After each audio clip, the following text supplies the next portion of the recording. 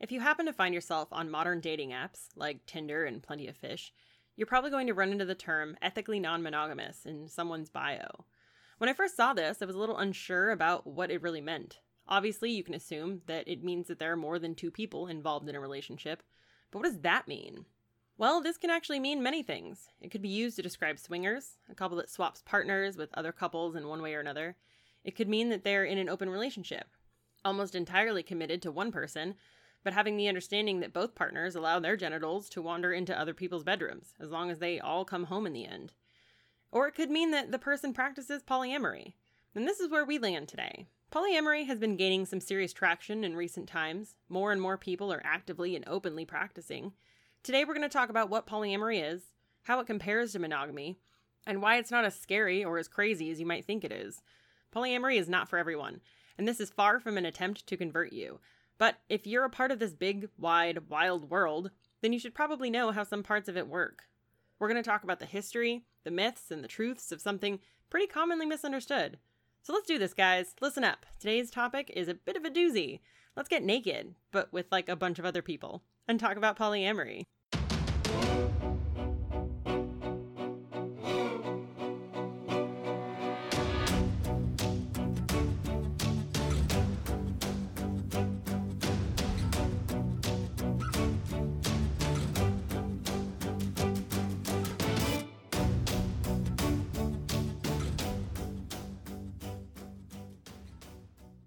Hello, you lovely humans. Happy Friday! You are listening to Get Naked with Alex, a show that is entirely just two ladies attempting to educate the world on sexy things. And I'm your host, Alex. The other lady would be Kitty, though she generally doesn't show up in the actual show. She might be making appearances in the future, but she is almost the entire background of this show, and the goddess of the Discord. And today, I have an important PSA for all of you. So when I start writing episodes, I like to Google the term sex news and see if I can update you all on some new shit. And all I found today was more abortion stuff, which we already covered, and something about one of the Kardashians having a sexy photo shoot.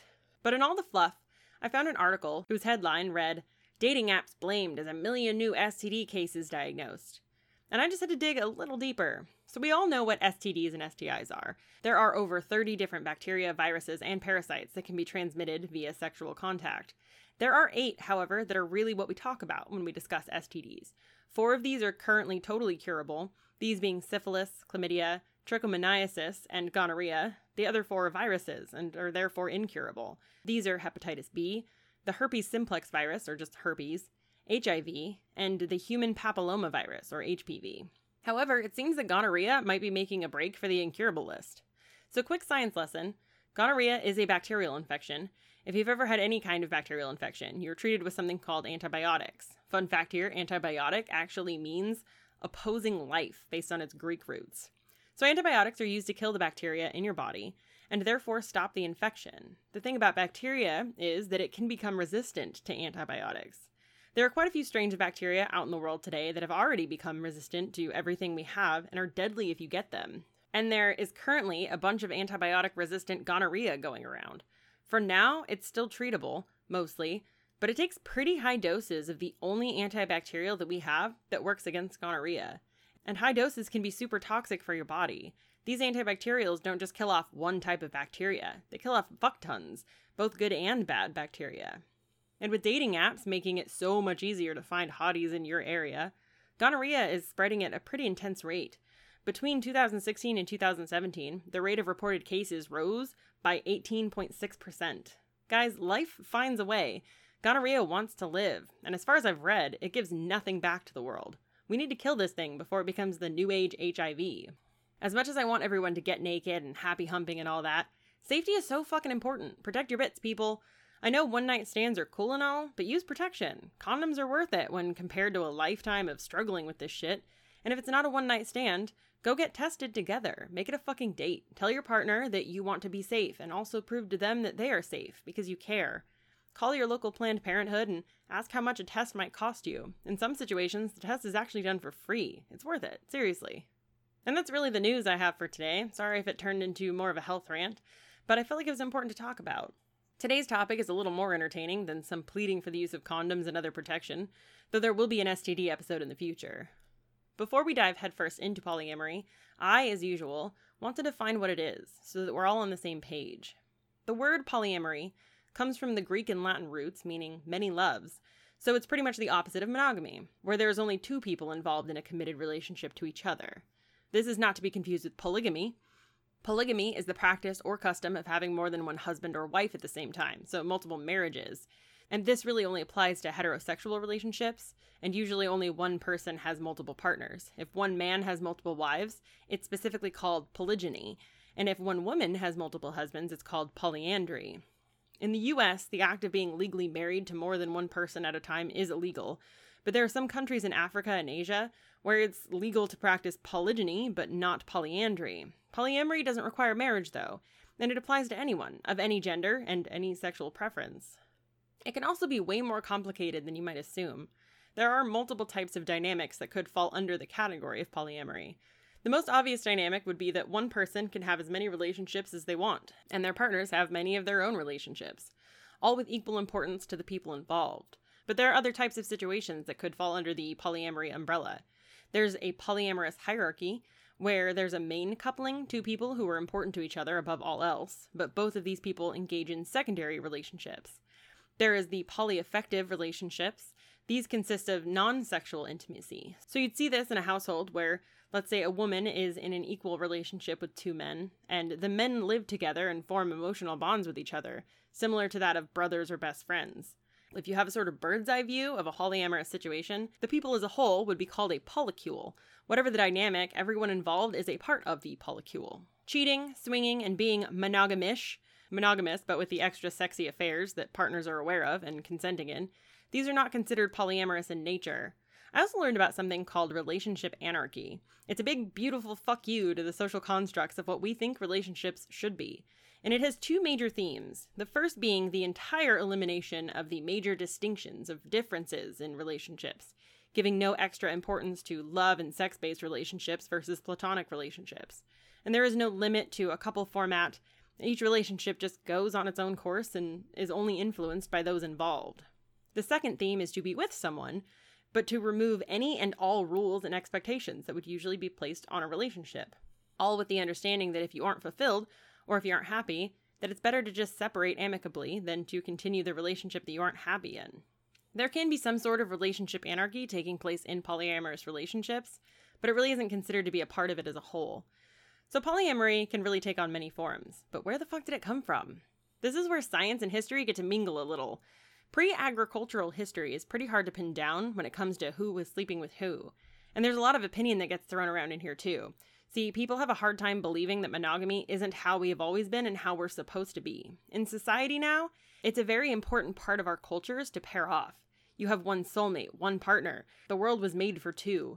But that's not even bringing religion into the argument yet. In fact, historians think that monogamy actually came about in ancient Greek and Rome, well before Christianity was even a thing in those areas. One of the most common theories as to why monogamy became the legal standard of the times was actually war. Imagine being a young man, and you're searching for some ladies to spend your life with, and you find one, a blonde, and you marry her. Then you find another, a redhead, and you marry her. Then you find a beautiful blue-haired beauty, and you just have to marry her too. Next thing you know, you have a gorgeous collection of wives, each wanting some part of your attention, each wanting babies, sex, and all that jazz. Now you're trying to schedule out whose bed you'll be in for each night of the week, and you've got 3 babies you're helping raise, and 2 more on the way, and suddenly your leaders come to you and tell you that you need to go to war. Do you even have the fucking energy to get out of bed in the morning? I could not imagine trying to keep up with that lifestyle, but people have done it. And that's not to say it didn't come with, some energy costs, but it's totally doable. There are problems with this theory, though. First being that the best way to populate your civilization with soldiers is by having a boatload of babies. So if you allow men to have multiple wives, that could help increase the pregnancy rates. There's also the fact that many cultures have practiced polygamy for hundreds of years, and these cultures have had no issues going to war. And if you look at the thing from a whole anthropological standpoint, any species that practices polyamory creates an environment where the best males will end up mating with the best females more often. Look at animals that have mating groups that consist of many females and one male. That male is usually strong as fuck and has to fight off other males for control of the female group. Those strong genes are super desirable for mates, especially in the animal kingdom, where there's always something that wants to eat you. So that allows for the species to remain strong and to continue existing, which is the whole point of life. So it seems to really start with the Greeks and Romans, and then when Christianity takes humanity by the balls, monogamy spreads like wildfire. However, Christianity's condemnation of polyamory has never been as straightforward as you might assume. There are no biblical passages specifically prohibiting plural marriages. In fact, leaders of breakaway Christian polygamous sects, like 16th century German Anabaptists and 19th century American Mormons, have always been eager to point out that several central Old Testament figures are polygamists. Abraham, for instance, had 2 wives simultaneously, and Solomon had 700 plus 300 concubines. By the way, fun fact, concubinage is what you call being in an intrapersonal or sexual relationship with someone, but you aren't married or you cannot be married. I used to think concubines were just a bunch of wives, but nope, it's a bit different. There are many reasons why a person might enter into a concubinage, some being that they can't marry due to different social statuses because of an existing marriage or religious differences. I just thought this was an interesting tidbit. If you take a look outside of Western religions, you'll find that polygyny is very much allowed in some places. Muslims are legally and religiously allowed to have more than one wife, but only at a maximum of 4 at a time. Polyamory wasn't something you could identify yourself as until at least the 20th century, but that doesn't mean people weren't living that life. In fact, a lot of historians seem to think that women really sparked up a polyamorous movement in the Victorian era, with the rise of feminism. There are accounts of ladies shunning the whole system of marriage and choosing to have consistent relationships with multiple partners. It wasn't easy to find people who were open to this kind of lifestyle back then, though. They didn't have internet chat groups and Facebook pages and dating apps, but word would get around when polycules started to form, and sometimes whole groups were established and given names.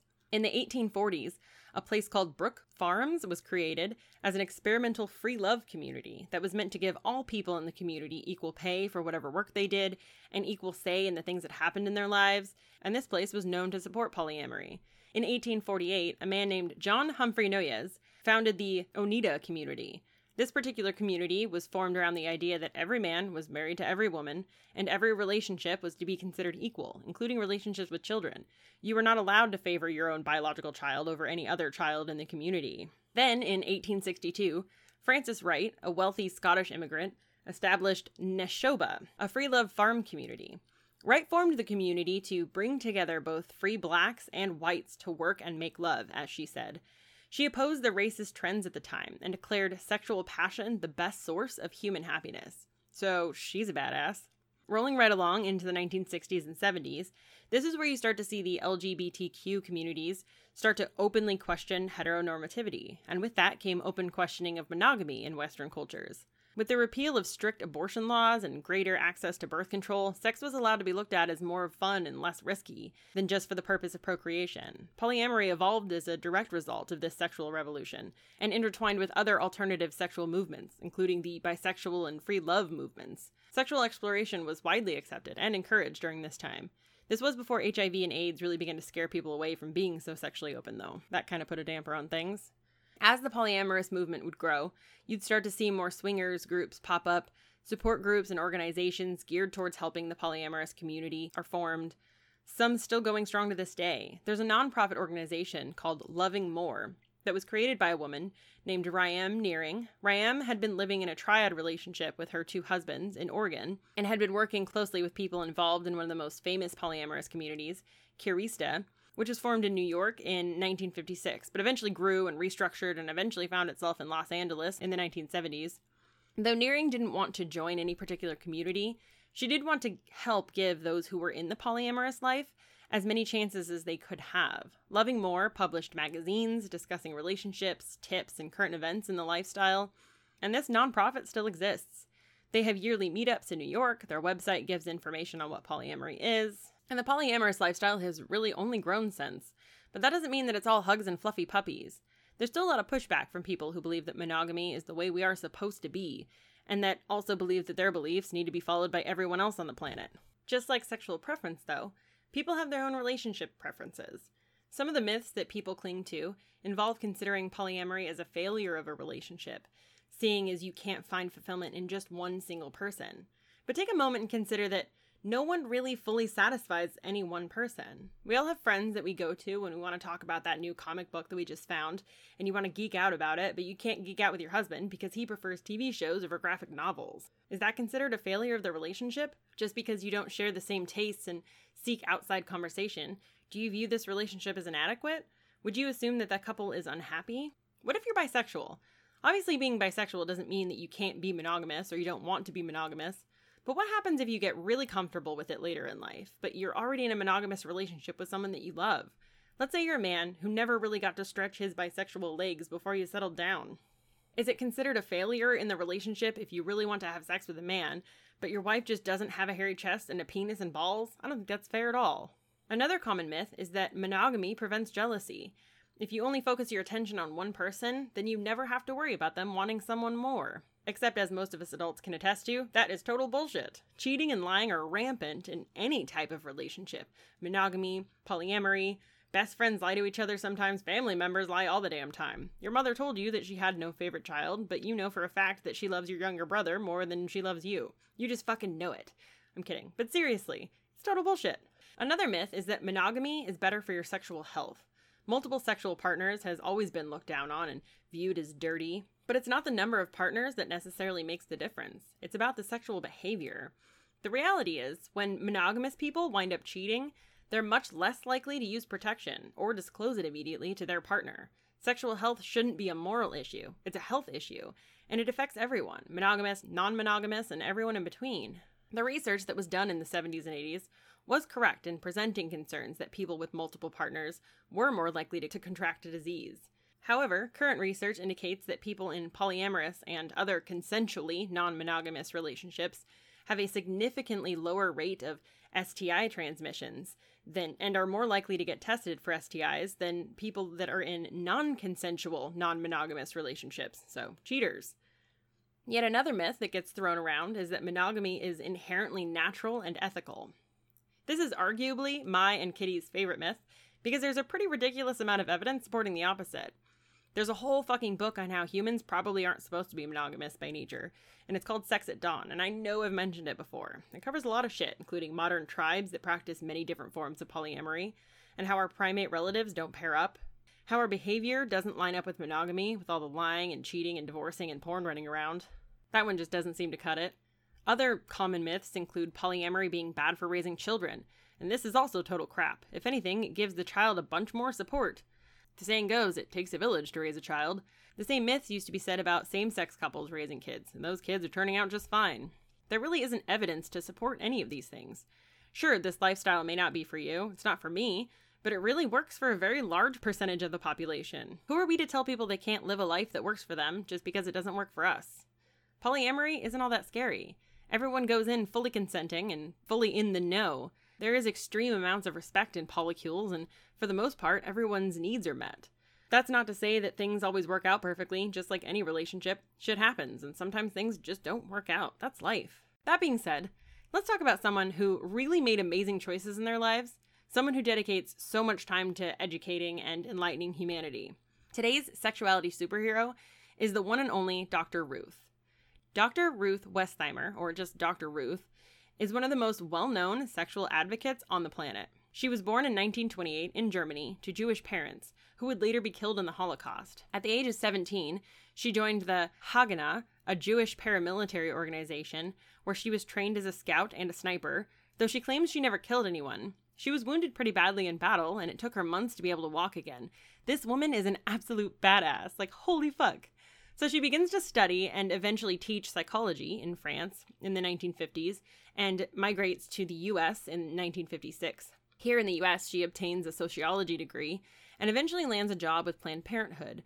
Working with Planned Parenthood is really what sets her on a path to studying human sexuality. In 1980, Dr. Ruth is offered a job in the media after hosting a lecture about the importance of sexual education programming to help deal with the issues of contraception and unwanted pregnancies. The radio show was called Sexually Speaking. It took only 3 years for the show to become the top-rated show in the area, and people could not get enough of her. In 1984, her show was renamed The Dr. Ruth Show, and it began being broadcast nationwide, gaining her even more of a platform to teach with. It didn't take long for her to begin teaching on television programs. She had TV and radio shows in other countries, and Dr. Ruth became a household name by the 1990s. There is even a play that was written about her life called Becoming Dr. Ruth. She still occasionally gives talks, does interviews, and she's still a fierce advocate for constant sexual education, and the woman is 91 years old. She's fucking amazing. She really is the reason a lot of people began to talk more openly about sex and sexuality. She has always been a huge advocate for sexual health and safety, and the world might be a few steps back if it weren't for her. And she's got a pretty serious superhero origin story too. Such a cool human being. Lucky us. We got to live in the time when Dr. Ruth was alive. So before I get to the question of the week, I want to take a moment to thank everyone who took time to rate the show on the Apple Podcast app. It really helps us reach more people and get the education where it needs to be. If you haven't already, please consider giving the show a 5-star rating and leaving a comment about what you like the most, or just telling me how much you love centaurs. Or let me know if you also have a kinky neighbor named Cindy. I know she's out there somewhere. Thank you to all of the amazing humans over at patreon.com/getnaked, the deviants. I'll have you know we officially bought Kitty a microphone today, Friday. She should be getting it tomorrow, so maybe we can get her to do a little appearance next week, maybe. If you want to join the deviants and have access to the perks, head over to patreon.com/getnaked and sign yourself up. I don't mean to brag or anything, but I may have the best private Discord group in the history of Discord groups. The Deviants came up with their own themed day this week, actually. We've always had Tits Out Tuesday and Sunday Bunday, but user Bradley D had the bright idea for Wang Out Wednesday, and here we are. I love this community so much. And if you haven't at least checked out the public Discord channels, you are really missing out. Everyone on there is so fucking kind and funny and welcoming, and some serious friendships are being made like every day. And I, of course, have to thank my partner in crime, Kitty. You are amazing. You rocked this week's research, and I'm so lucky to get to work with you. You're a badass. And guys, we are officially set up to meet at the end of this month. The shenanigans are going to be insane, and the world will never be the same. Okay, so last week I asked you all what you thought were the sexiest professions. I got a few ladies who said that they thought mechanics were sexy, or men who worked with their hands in general. Something I totally didn't even cover, but definitely should have, was the sexy French maids. Well, maids in general. I'm assuming it has something to do with being somewhat subservient, but I really should have looked into that one. The lovely Scott mentioned finding a woman in a dominant profession, particularly in mental health, to be extremely sexy, mainly because she could match strength or overpower him on an intellectual level, and he's always found intelligence sexy. Me too, Scott. Me too. We got a few answers for the military as well. Soldiers are just fucking hot. But this week, I want to know what sorts of topics you want this show to cover. We have a rather long list of topics already, but I'm curious what you guys want to hear about and see if there are any ideas we're missing. What do you want to know more about? What would you like to force Kitty to research for hours and hours? I'm pretty sure I'm already on a blacklist somewhere after doing all the research on child sex dolls. What kind of trouble can we get Kitty in? I'm kidding, but really, send us your suggestions. Either in the Discord channel, all of you know where that is, or you can email me at getnaked.alex@gmail.com. You can also find me on pretty much any social media. I'll have all the links in the show notes. So before we close out, I want to answer the two questions I always have at the end of these shows. What did we learn? Well, we learned that polyamory has been around for a very long time and is different than polygamy. We learned that there are many different forms that it can take, but that all of those forms are entirely with the consent of everyone involved. We learned that polyamory really is not as scary or as unhealthy as some people make it out to be, but that it still isn't for everyone. And we learned that there is a super strain of gonorrhea going around, so use protection, guys. Keep yourself safe. And how does this affect you? Well, maybe you went into this with some negative feelings about the whole idea of polyamory, and maybe we allowed you to see it in a more positive light. Maybe now you'll be more understanding and more accepting of polyamorous relationships in general. And maybe, if you have yet to find out what you want in life, maybe you're considering polyamory in one of its various forms, and maybe now you feel like that's perfectly okay. There is nothing wrong with you. Love is love has been used to describe same-sex relationships for a very long time now, but I think it applies here too. Many people have figured out how to love more than one person and have everyone walking away that much more fulfilled. What really matters is that everyone is on board, everyone is having fun, everyone is living their best lives, and no one is getting hurt. Polyamory can be a beautiful thing, but so can monogamy. And so can flying fucking solo. Who says you even need partners? We all need to learn to love ourselves a little bit too. Spread your love far and wide if you want, but save a little for yourself. You're fucking important too, don't forget that. And seriously people, use protection. That's a great form of self-love. So go forth into the world with a little more understanding under your belt and maybe a little more love to give. And have a beautiful weekend, guys. Happy humping.